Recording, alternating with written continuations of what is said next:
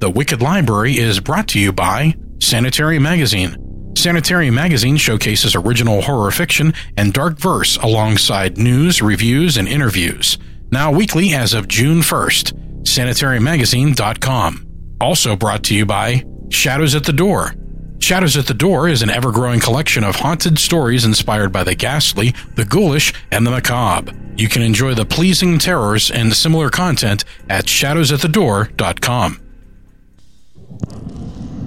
Warning. The Wicked Library contains adult themes, adult situations, adult language, and graphic depictions of terror, bloodshed, the occasional possession, and your future trips to your psychiatrist, so he or she can assure you it's only a story. This podcast is intended for mature audiences only. You've been warned, kiddies.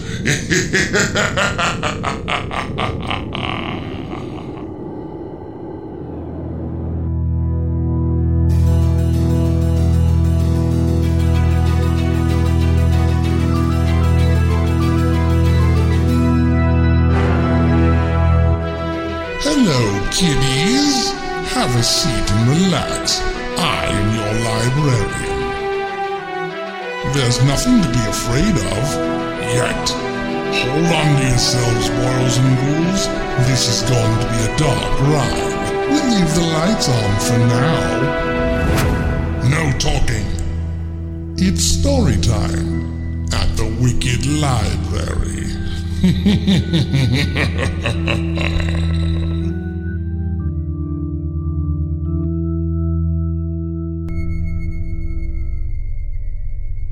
Stuck by Caitlin Marceau.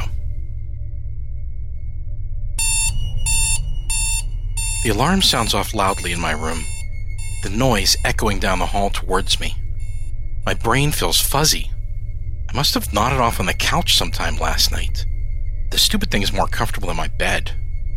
Best damn purchase I've made since buying an apartment across town for my ex. He never would have let me buy a leather sofa. He used to say the material would stick to his legs if he wore boxers, and that it would heat up like an oven if the sun got to it. He used to say a lot of things I didn't agree with. So I don't care about him or his sticky legs anymore. I don't feel like getting up. I don't want to move. But the noise is making me crazy. I open my eyes. Are they already open? The room looks blurry and out of focus. My eyes feel dry, sore, and I'm so tired. I didn't know people could sleep with their eyes open. I've never done that before. Or, I don't think I've done that before. It doesn't seem like something I've done. I go to blink, but I don't. Why don't I blink? I try to do it again, but nothing happens. It feels like there's dust in my eyes and I want them to water. Nothing happens. Something should be happening. Why isn't something happening? I'm still trying to blink without success. The alarm is still ringing and now I want to turn it off. I will myself to blink, but it's impossible. I try to roll my eyes and get them to move, but they're still. Something's wrong. Really wrong. I'm pulling down on my eyelids with as much mental force as I can, but it's not working. Why isn't it working? Are my eyes broken? That doesn't make sense. Eyes don't break. Or they don't break like this. I don't understand. Why aren't they moving? Why isn't anything else moving? My heart should be racing, but it isn't. I can't hear it doing anything. Is my heart beating? It has to be, because I'm here panicking. But I can't hear it. Did I go deaf? No, I'm not deaf. I can still hear that fucking alarm. I really need to turn it off. I go to get up, but I can't get up. I can't move. I should be moving. Why am I not moving? Am I paralyzed? Maybe I fell asleep wrong. Maybe I fell asleep with my head resting awkwardly, and then when I turned in the night, I pulled a nerve or snapped my own neck. Did I snap my own neck? Is that even possible? That can't be possible. I don't remember snapping my own neck, but I don't remember falling asleep either.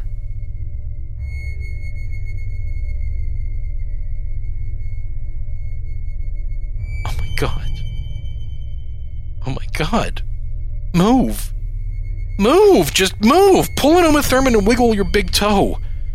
Easy peasy. I'm giving it my all, but it's not moving. No matter how hard I try to move my toe, blink an eye, my body doesn't want to listen to my brain. They've been disconnected, separated, and I can't do anything about it. I need help. I need to call out, but I can't move my lips. My tongue feels heavy and big. It's like a limp piece of meat stuck in my dry mouth. I can't say a word. Just like I can't stop looking up at my damn ceiling or listening to my stupid alarm clock. I try to make a sound, try to push air from my lungs up into my throat. I'll settle for a gurgle, even a ghost of a noise. But the room stays quiet. I stay quiet. This is a dream. This has to be a dream. This isn't real because it can't be real. People don't just wake up one morning and find themselves stuck. It's definitely a dream. A very scary, very real, very horrible dream. I want to wake up. How do I wake up?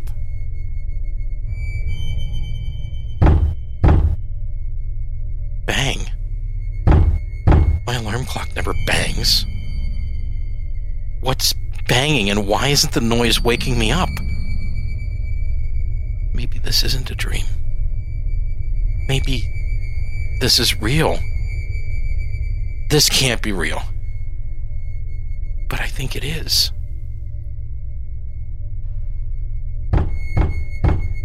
There it goes again. More banging. There's muffled shouting, but I don't know who's shouting. I recognize the voice, but I can't remember. My head is still fuzzy and it feels like sleep is trying to pull me away, except I don't want to go away. I want to stay here. I need to stay here. I need to fix this. I know this banging. It's a hard fist hitting the harder drywall. The walls of the complex are thinner than rice paper, and every night I can hear my roid rage neighbor sleeping with the girlfriend of his roommate that works night shifts. If I can hear them, they can hear me. They can hear the alarm clock, and they can come help me. Dude, can you shut that fucking thing off? Some of us work evenings, jackass. Night shift neighbor. No, I can't turn it off. I can't do anything. I need you to come help me. Please, come and help me. Get the landlord or get the fire axe and chop down my door. I don't care what you do, just do something. There's more banging, but then it stops. It's been stopped for a long time. Did he get the landlord or the maintenance guy who stares at people? It's at my front door. The door 10 feet behind this couch. There's someone 10 feet from me, and they can help me. Stop hitting my door and get someone. The alarm stops. It shouldn't stop. I know it turns off on its own after a while to preserve power, or in case someone forgets to unplug it when they go on vacation, but it can't have been long enough for it to give up. Don't give up. Keep yelling at me. Keep yelling at the neighbor. Don't give up on me yet. I still need your help. Isn't the point of an alarm to get you up? So get me up. The neighbor's footsteps seem further away. Don't go away. Please, don't go away. No, come back. You can't leave. I need you here. I need your help. His door closes. Why are you closing your door? You should be here, yelling at me for waking you up, not going back to bed. Please don't go back to bed. Everything's so quiet. I'm so quiet. I can't feel my pulse. And my heart should be thumping against my ribcage in fear. My palms should be sweaty. And my chest should be heaving. But they're not. I can't feel my chest rising or falling with breath. Am I paralyzed? If I was, I wouldn't be able to feel, right? And I can't feel. Or I don't think I can feel. I must have snapped my neck. I can't believe I snapped my neck. But I did. Or I think I did. No, I did. I definitely did. How are they going to fix this? Can they fix this? I don't want to be stuck in a motorized wheelchair for the rest of my life with my brain plugged into a machine that tells my body when to blink and swallow. I don't want to spend the rest of my life eating from a tube. How am I going to work? Public relations means having to talk. And if I can't talk, I can't work. I need to work. It's my life. They'll just have to fix me.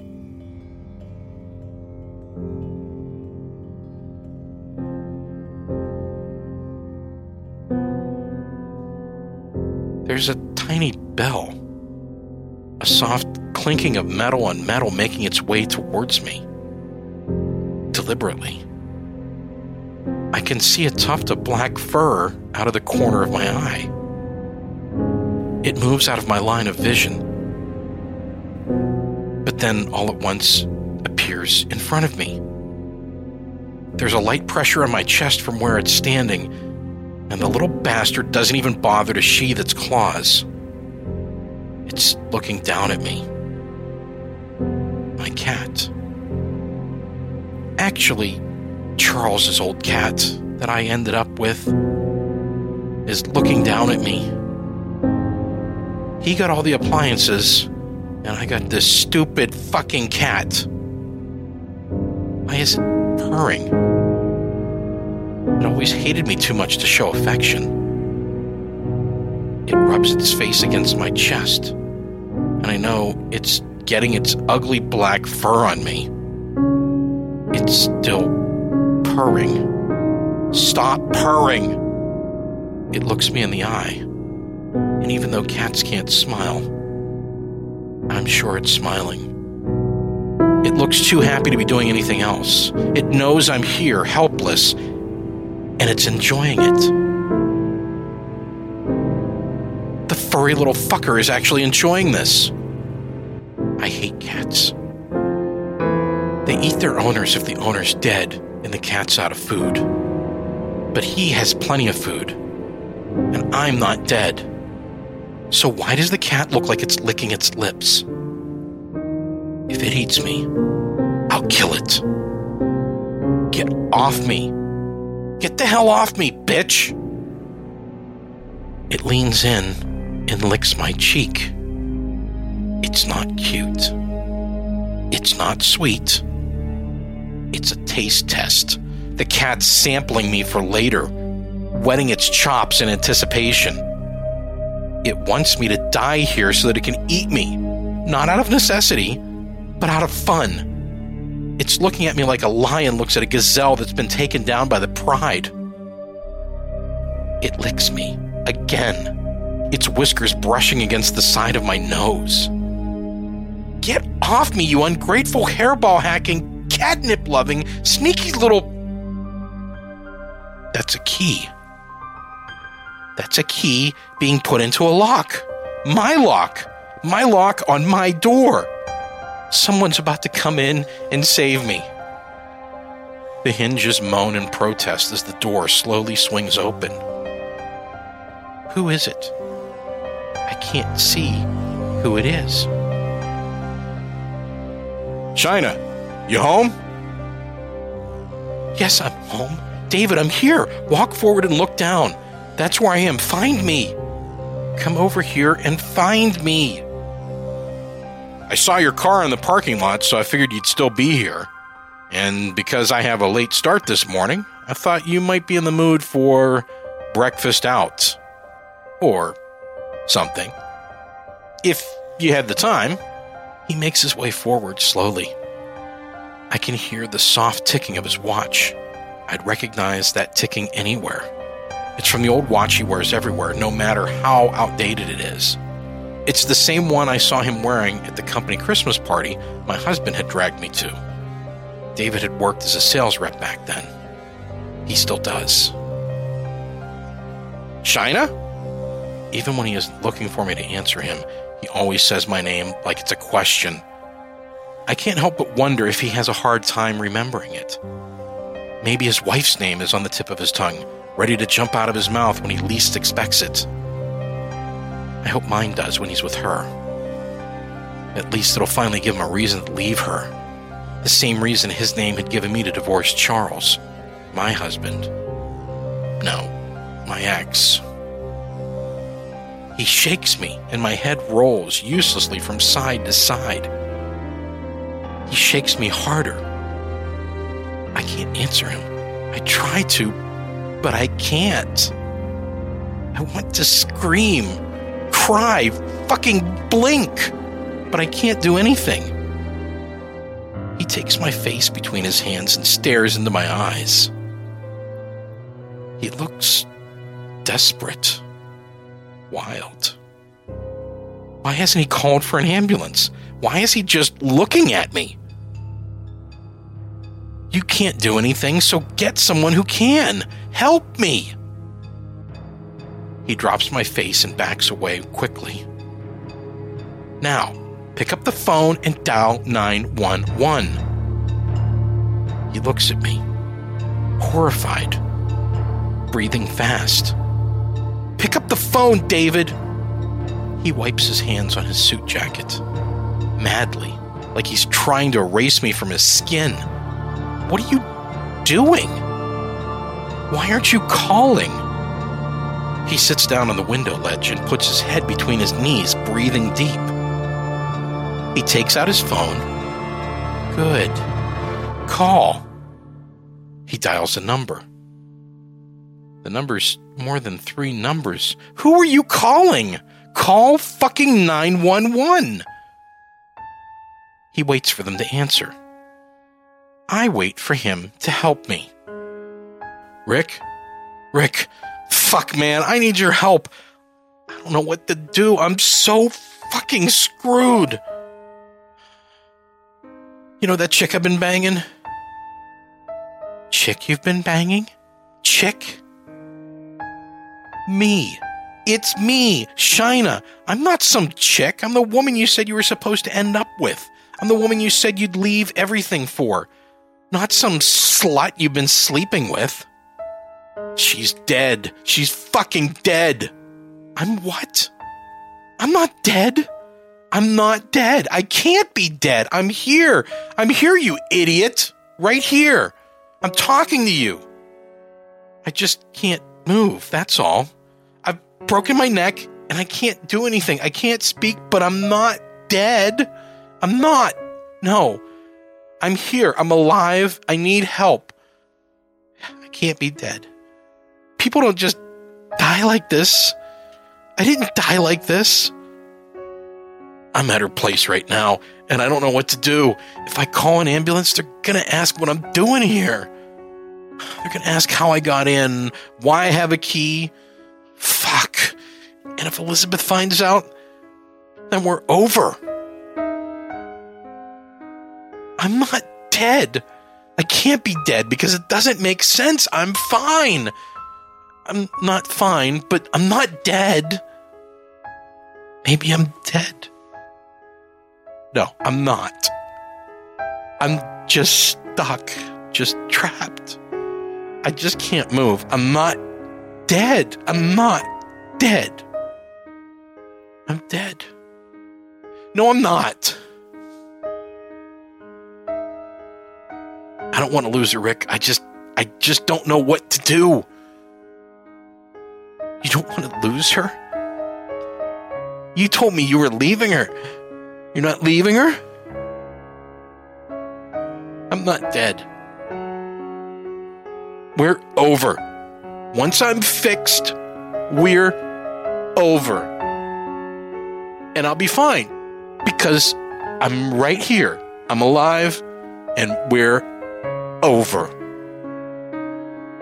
He hangs up the phone and takes a long pause before calling 911. He lies to them. He tells them, I'm dead on my couch. But that's not true. I know it's not true. When he hangs up, he puts the phone down on the coffee table and just watches me.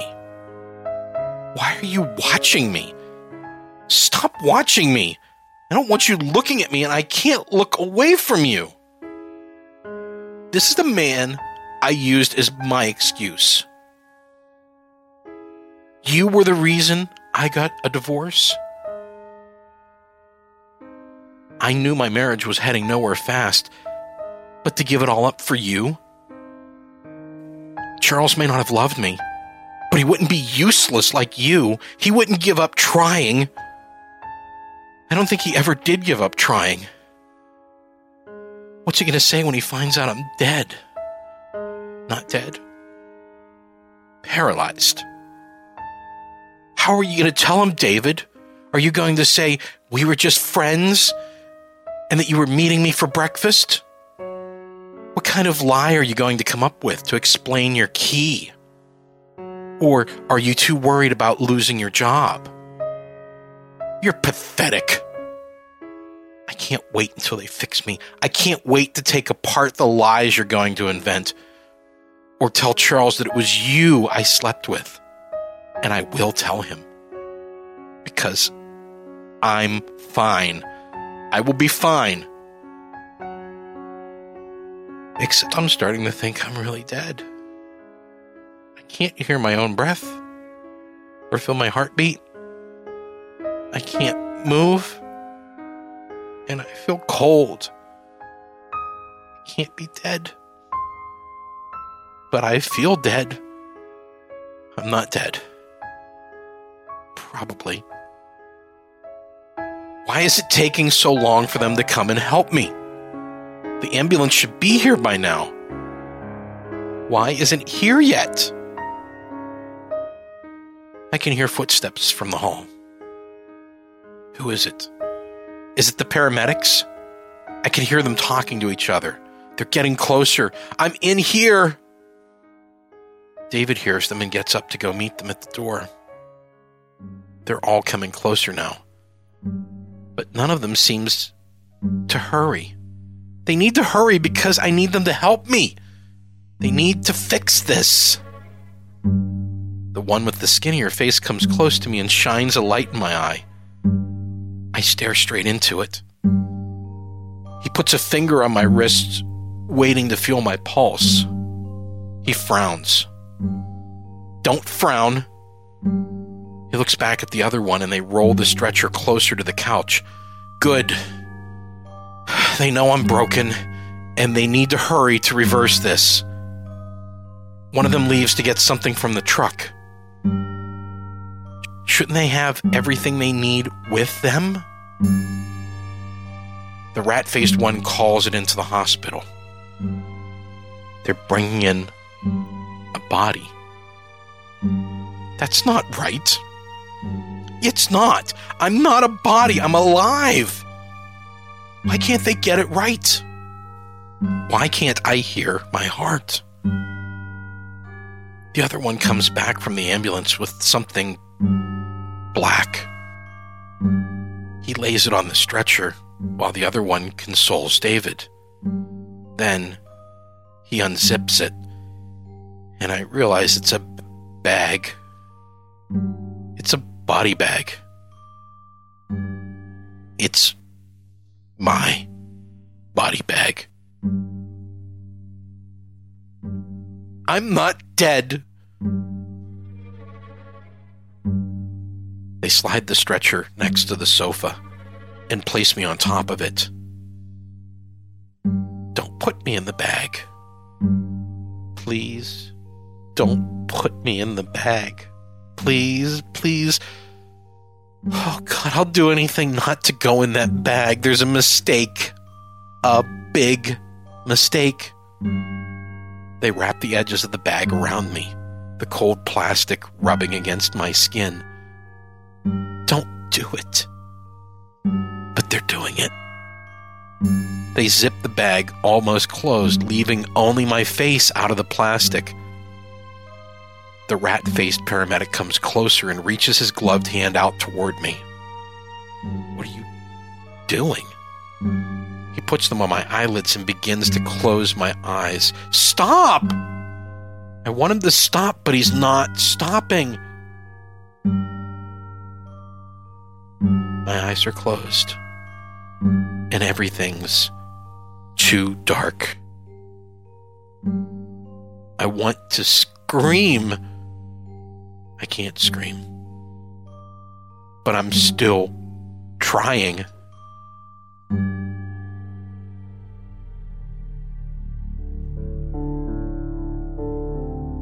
They're rolling me down the hall. I can't hear David anymore. Is he still in the apartment? I can't hear much over the sound of their heavy boots on the floor. I catch snippets of them talking. They're discussing hockey scores and Chinese food. The wheels on the stretcher squeak, and my body slides forwards a bit when they accidentally roll me into the elevator wall. How can these gorillas in work boots be so careless? They pull me along until the floor becomes too bumpy to be a floor. It's pavement. I'm outside. Cars are rushing by and people are talking in low voices. Or I think I can hear people talking. They shove me into the back of the ambulance and slam the doors shut. I can't hear anything anymore. Everything's quiet. No, the engine revs. They're driving. We're going to the hospital. The back cabin is filled with the clinks of machinery and emergency response equipment bumping around. Are we stopping for coffee? I can't tell for sure, but I think they just stopped for coffee. They haven't put the sirens on. They still think I'm dead. And I'm starting to think they're right. But they can't be right. Because I don't want them to be. The ride to the hospital takes forever. They wheel me down the halls and into another elevator. The plastic still feels cold, and this gurney keeps whining and creaking. They push me through the doors of another room. There's no sound except a faint humming. Why do I know that sound? They come to a halt and I hear a door being pulled open. It's a sucking kind of sound at first, and then I recognize the noise. My fridge. They're dumping me in a morgue. They're putting me in the people-friendly version of a big Maytag. My back is put onto a freezing slab of steel. They're making a mistake. But I can't tell them. I can't do anything. They slide me into the cubby. I want to cry for them to stop. I want to cry. I don't belong here. The walls radiate cold and I'm shivering, except I'm not shivering. I just feel like I should be.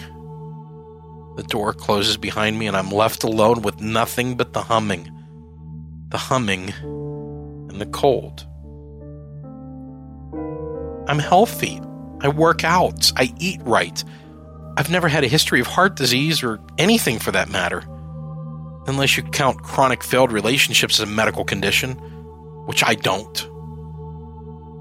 How could I have died? I was fine when I went to bed. I wasn't feeling faint or sick or different. I was just plain old me, falling asleep.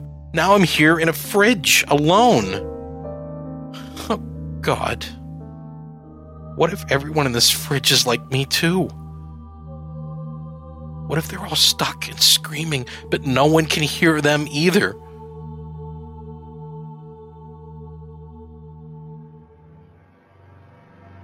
I'm in the cold for a long time, and then someone comes for me. I hear the sucking sound from my compartment door and a high-pitched scraping of metal being pulled out. My bag is opened, and the warmer air feels nice on my skin. I'm transferred to another gurney, and then another metal slab. Where are they moving me? Someone is taking my clothing off. Why are they stripping me? Stop it! Get off me! I can feel the cold scissors gliding against my skin as they hack at my dress. The man sings along with rock songs from the 80s. There's something wrong. Something's wrong. It hurts. He's cutting into me. Oh, God, stop it! Stop, it hurts! He's slicing my chest open. He drags the knife deep through my skin, ripping it open from my chest to my navel. Please make it stop. Just stop it. You'll kill me. He puts something cold and metal in my chest and hums to Bon Jovi as he uses it to pull my ribs apart. He's killing me. He's tearing me apart and I can't even scream. Stop! Stop! Stop! Stop! His hands are in me and he's playing with my organs. He's pulling them out. Stop pulling them out. I listen to the wet splatter of something inside me slapping against the metal table. I'm in hell. I'm dead, and this is my hell. I'm in agony, and he doesn't care. He's mutilating me, and no one cares.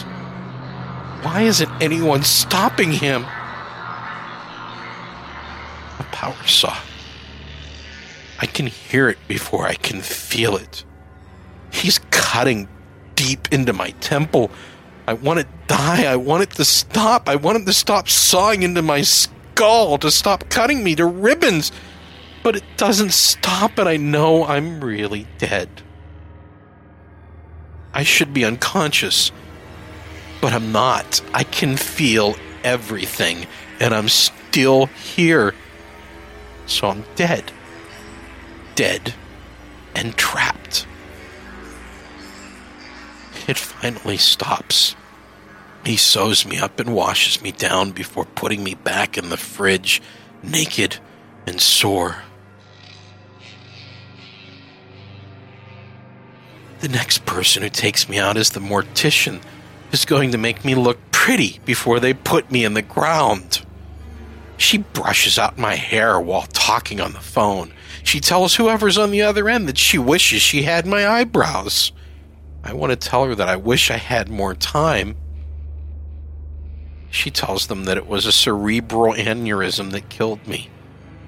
A blood vessel in my brain must have broken when I fell asleep, and I bled to death internally. She does my nails and applies enough makeup to keep L'Oreal employed for the next 10 years. She layers it on so thick that it feels more like paste than foundation. She wrestles a dress onto me, feels like the canary yellow one Charles bought me on our honeymoon to Paris. It's completely inappropriate and beyond uncomfortable. I'm going to be buried in a dress I hate with caked-on foundation. If I was alive, I'd probably die of embarrassment. They set me up in a casket, holding flowers that don't smell real. People shuffle into the room, awkwardly. All of them talk about how much a shock my death was.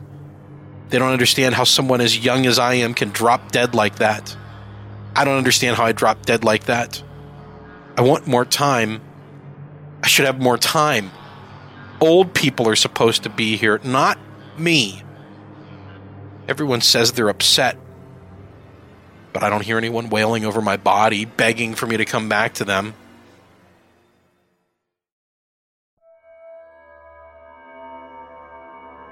He must be so upset. He really loved her. Someone close to me, Jess, says. Yeah, the dress Charles picked out for her is beautiful. Someone told me it's the one she wore on their first date, another girl says. I can't tell who it is. Whoever told them about the dress is wrong. I wore jeans on that date. He must be devastated. You know, he never saw the divorce coming, says Jess again. Is it Jess? Might be Dana. They sound exactly alike. Didn't see it coming? He knew we were getting a divorce before I did. He told me he could feel the distance growing between us for a long time. Who told her he didn't see it coming? Who told them about the dress? They're getting their facts wrong. I still can't believe she was sleeping with David, says the mystery woman. And for him to not even turn up for her funeral. David isn't here? After everything, he's not here? He told me he loved me, and he can't even come out to this? I know. When Charles found out, you should have seen his face. I think he always wanted her to come back to him. I think he knew he made a mistake ending it with her, and he was waiting for her to realize that too. They move away, talking to themselves. My friends still gossiping about me even after I'm gone. No, after I'm dead. I'm not gone. I'm still right here and wishing I could go back. Wishing I could undo it all with David. I'm not saying Charles and I would have been happy, or even married much longer than we were, but at least David wouldn't have been my reason for ending things. He wouldn't have been the one I was so quick to toss it away for. It's such a shame. That's such a beautiful dress. Do you think they could cremate her in something else? Someone jokes as they walk by my body. Cremate? I always wanted to be buried in the same cemetery as my parents. What do they mean, cremate? I don't want to be set on fire. It's a mistake. Just another wrong fact, just like the one about my dress. That's all. Except, it isn't a mistake.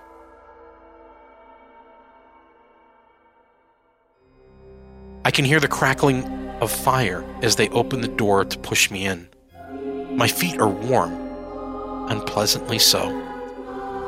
There's one hard push and then a loud clang and the door closing behind me. The fire crackles beneath me. I must be on a grate or shelf, something to let the fire up and let me slip through to the bottom. It's hot. Too hot. The fire is closer now, and I can smell the coffin burning. I can smell my skin burning. I can feel my skin burning. I want to tell Charles I'm sorry. I want to do a lot of things that I'll never get to do. It gets hotter, and I feel my skin crackle and burn, flaking off into ash. The flames devour my body, breaking it into a million flakes of dust. I try to scream, but everything stays quiet.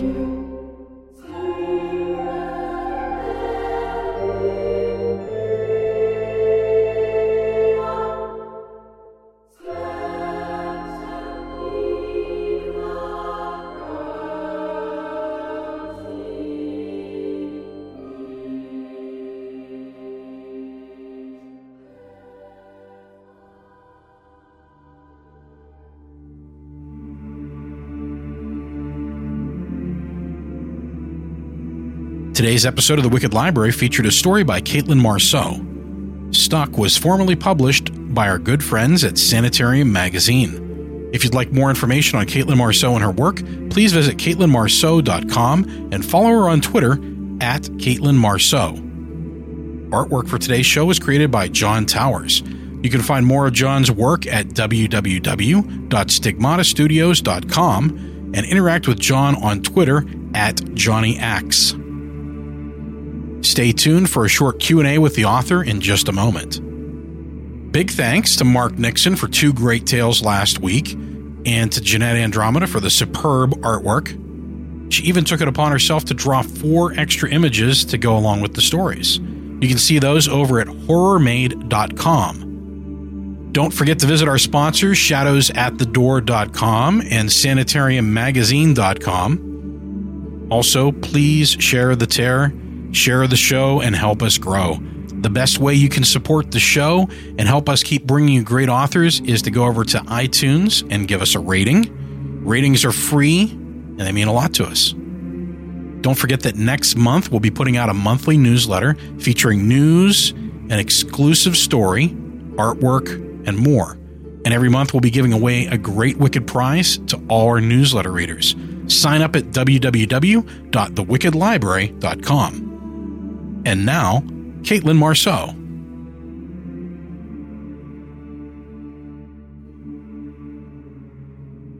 I guess I'll start by saying that I really enjoyed Stuck. I thought it was a great story, obviously, if I picked it. I just wanted to know, when you wrote it, did you have a concept in mind, or did it just kind of flow stream of consciousness? It's actually kind of interesting. I was really fortunate when I went to university that I got to take a class with Trevor Ferguson. And he's the one who actually writes all the John Farrow novels. He's like that guy. Okay. And he started his class by saying, never start your story with your character waking up. So I was like, well, let's see if I can kind of take a spin on this. You can't start a story this way. Yes. And see where it goes from there. Well, breaking the rules is fun if you can do it effectively. Yeah. Yeah, I was happy with it. Yeah. Now, that's one of the things I noticed, that the story does have a very natural stream of consciousness feel to it, which I think is kind of hard to achieve sometimes, because she moves very easily from one thought to the next, and you can kind of get the sense as you're going through the story when she's starting to accept what's actually happening to her. Did that come naturally, or is that something that you had to work at to get right? I guess it was kind of an in-between stage. Like, it felt really natural when writing it, so I didn't hit too many hiccups during the actual writing phase, but come editing, yeah, everything I think that I thought sounded natural was completely wrong. It didn't jive well in places. It felt off. So it was easy to write, but it was less so when the editing too. If you took away sections, suddenly that stream of consciousness sounded too choppy. Yeah. And then you try to put lines back and then it sounds too wordy. So finding the balance, that was the tough part. One of the things that I really liked about the story is that you conveyed emotions really naturally. There's parts where you capture, I think, really well the strange ability that we have as people to feel multiple emotions at the same time. So her being scared, angry, and emotionally distraught whenever certain things are going on. Was that easy for you to do, or did that take some work? Oh, no, that took a lot of work. Yeah. I'm kind of robotic, I find, a lot of the time. So finding like a natural tone for a person, I guess, is a bit difficult for me. I did as best I could to capture that, but it was really a lot of editing. Yeah. It's definitely not natural. Editing that's one of the things that I always find interesting, is that when people love a particular writer's work, they're always like, wow, they're so great at what they do. And you're right. Eventually they are. But I think that's the behind the scenes part, that, not to spoil the magic, but I think it's difficult to sometimes achieve that natural feel without a lot of work. What you're getting is the best version of that story, not the first draft. Yeah, I don't really think there's such a thing as a great writer, but I think there's such a thing as a great editor. That's a good point. I think everyone's writing is terrible at first. Yeah, that's the thing. Because I know a lot of people get discouraged when they first start to write, because it's not like who they're trying to emulate, but it takes time to get there. Yeah. Especially to find your own voice. Yeah, it's definitely tough, but they get better with time and like just editing, lots and lots of editing. Yeah, definitely. Now, everybody's process is different. That's one of the things that I've found over the years talking to people, is that everybody kind of has their own thing that works for them. So when you're writing and you get into a part of your writing where maybe you're having a hard time getting the story going or whatever, what do you do? What helps you get past that? Oh, I just make a tea and power through it. Yeah. I don't like taking time off. I just want to get it done. So I'll just force myself to just get it out. Or I won't do it at all, and then I've given up on that story. So yeah, I can't let that happen. Right. Absolutely. No. I wanted to talk a little bit about the workshops and talks that you give. What are some of the talks that you've given? Well, I did the Montreal Comic-Con in 2014 for a conference called Bikini Brains and Boogeymen. And it was all about looking at... I love the title, by the way. Pardon? Oh, thanks. The title's awesome. It's like a reference to this title. I forget what the exact one was, but this man pretty much had come up with a title about like how you need to have like boobs, blood, and something else to make a good horror movie. So it was kind of like a throwback to that being like, you're actually wrong. So it's basically a whole workshop about for writers. So not necessarily for like literature, but, you know, if you're doing video games or film or anything. And it's taking a look at writing women in horror, but not from such a gendered approach. Because I think the problem people have is they look at women as like this unique species with like loves of pink and unicorns and that kind of stuff. And it's really frustrating. Yeah. So I tried to take it and be like, no, we should actually have a humanistic approach to it. Because at the end of the day, we're all just people. Mm-hmm. So I did that in Montreal last year and in Ottawa this year. And then this year, I'm actually giving a presentation on monster making. So it's going to be talking about the elements to make a convincing monster, whether it's supernatural or human. Okay. And I'm also doing a panel on Disney and women in it. Yeah, that's going to be cool, I think. Thanks. Disney's interesting because they've had a lot of transition through the years. And they have stuff that does definitely have elements of horror to it, whether you see that on the surface or not. Fairy tales are, I think, the original horror stories. And of course, all their stuff's based on fairy tales. They've taken a lot of oomph out of most of the fairy tales, of course. So I've heard different things. Some people say that Disney does a better job of writing their female leads nowadays than they used to. And some people say that they still have some things that are lacking. What's your thoughts on that? I definitely think they've improved. I don't think they're necessarily all the way there in terms of like more feminist characters and stories. I think they still have a pretty long way to go. If you compare Merida to Ariel or to Snow White or to Cinderella from like, you know, anywhere from the 50s to like the early 90s, Merida's a significantly better, more, you know, independent, reliable, I found, female character than the other ones.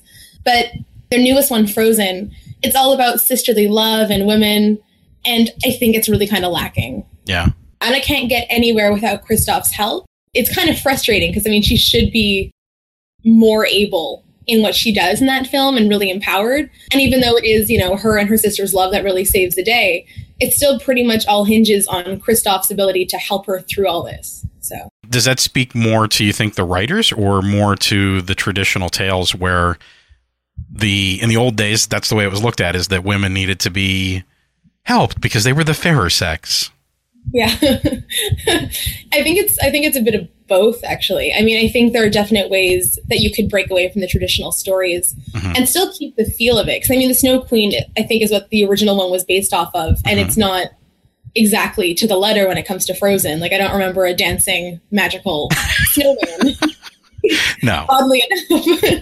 So I think they could definitely stray from the original story and maybe take away this, like, male dependency. Yeah. But at the time, like, I do understand that they want to keep, to a certain extent, the tone.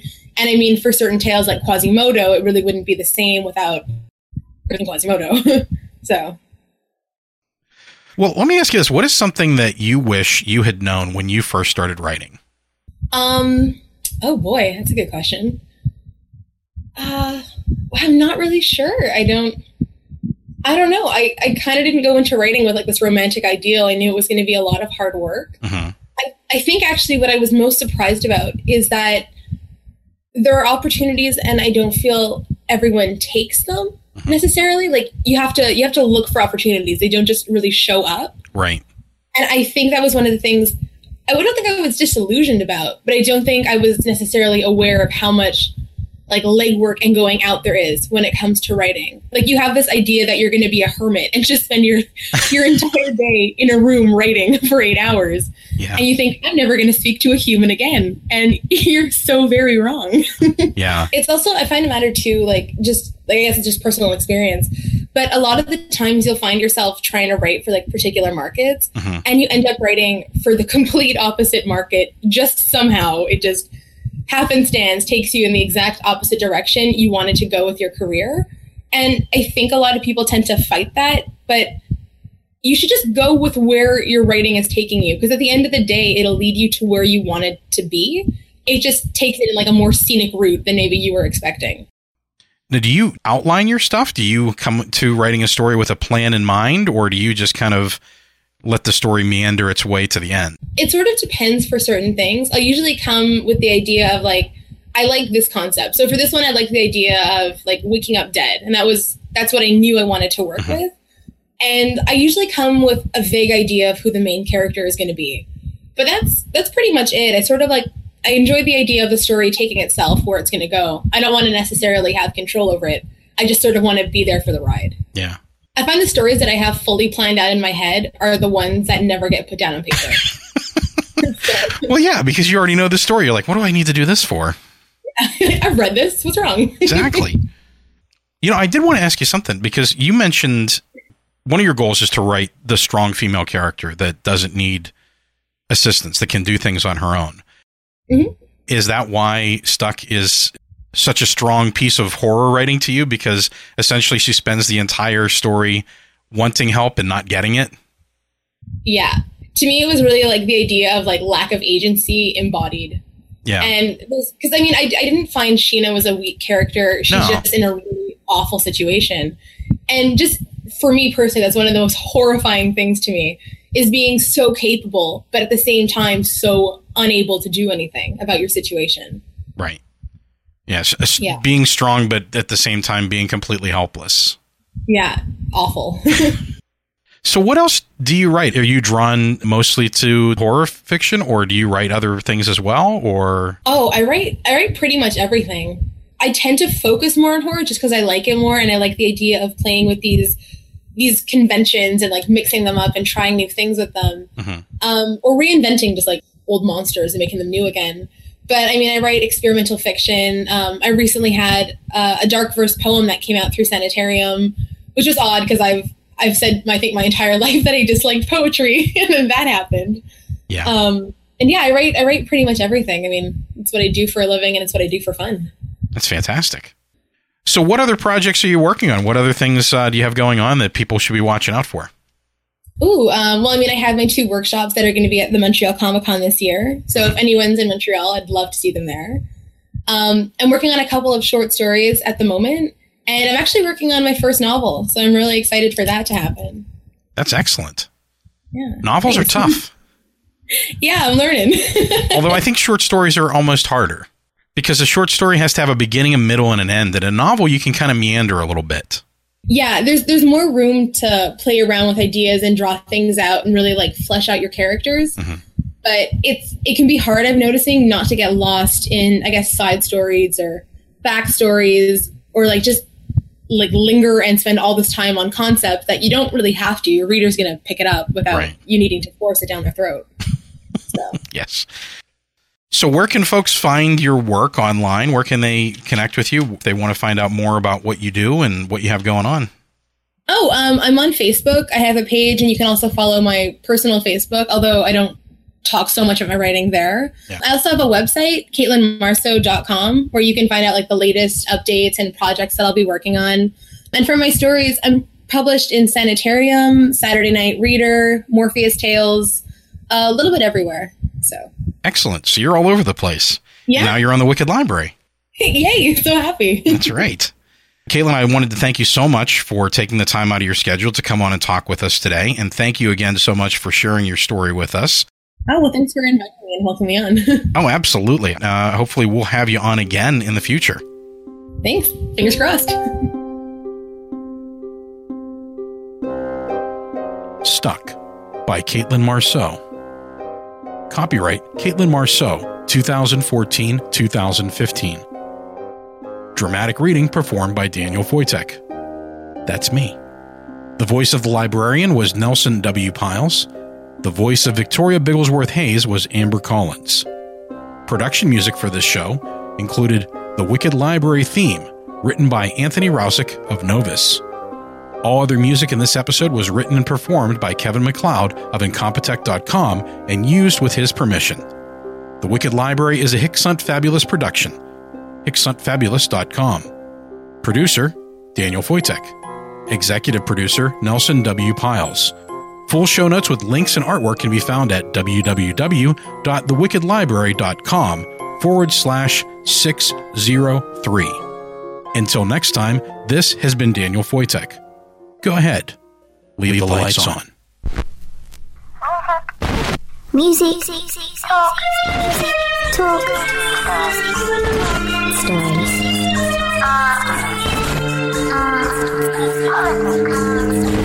Politics. This is the Society 13 Podcast Network. Kettle Whistle Radio. Music. The Wicked Library. Stories. Mouthing off.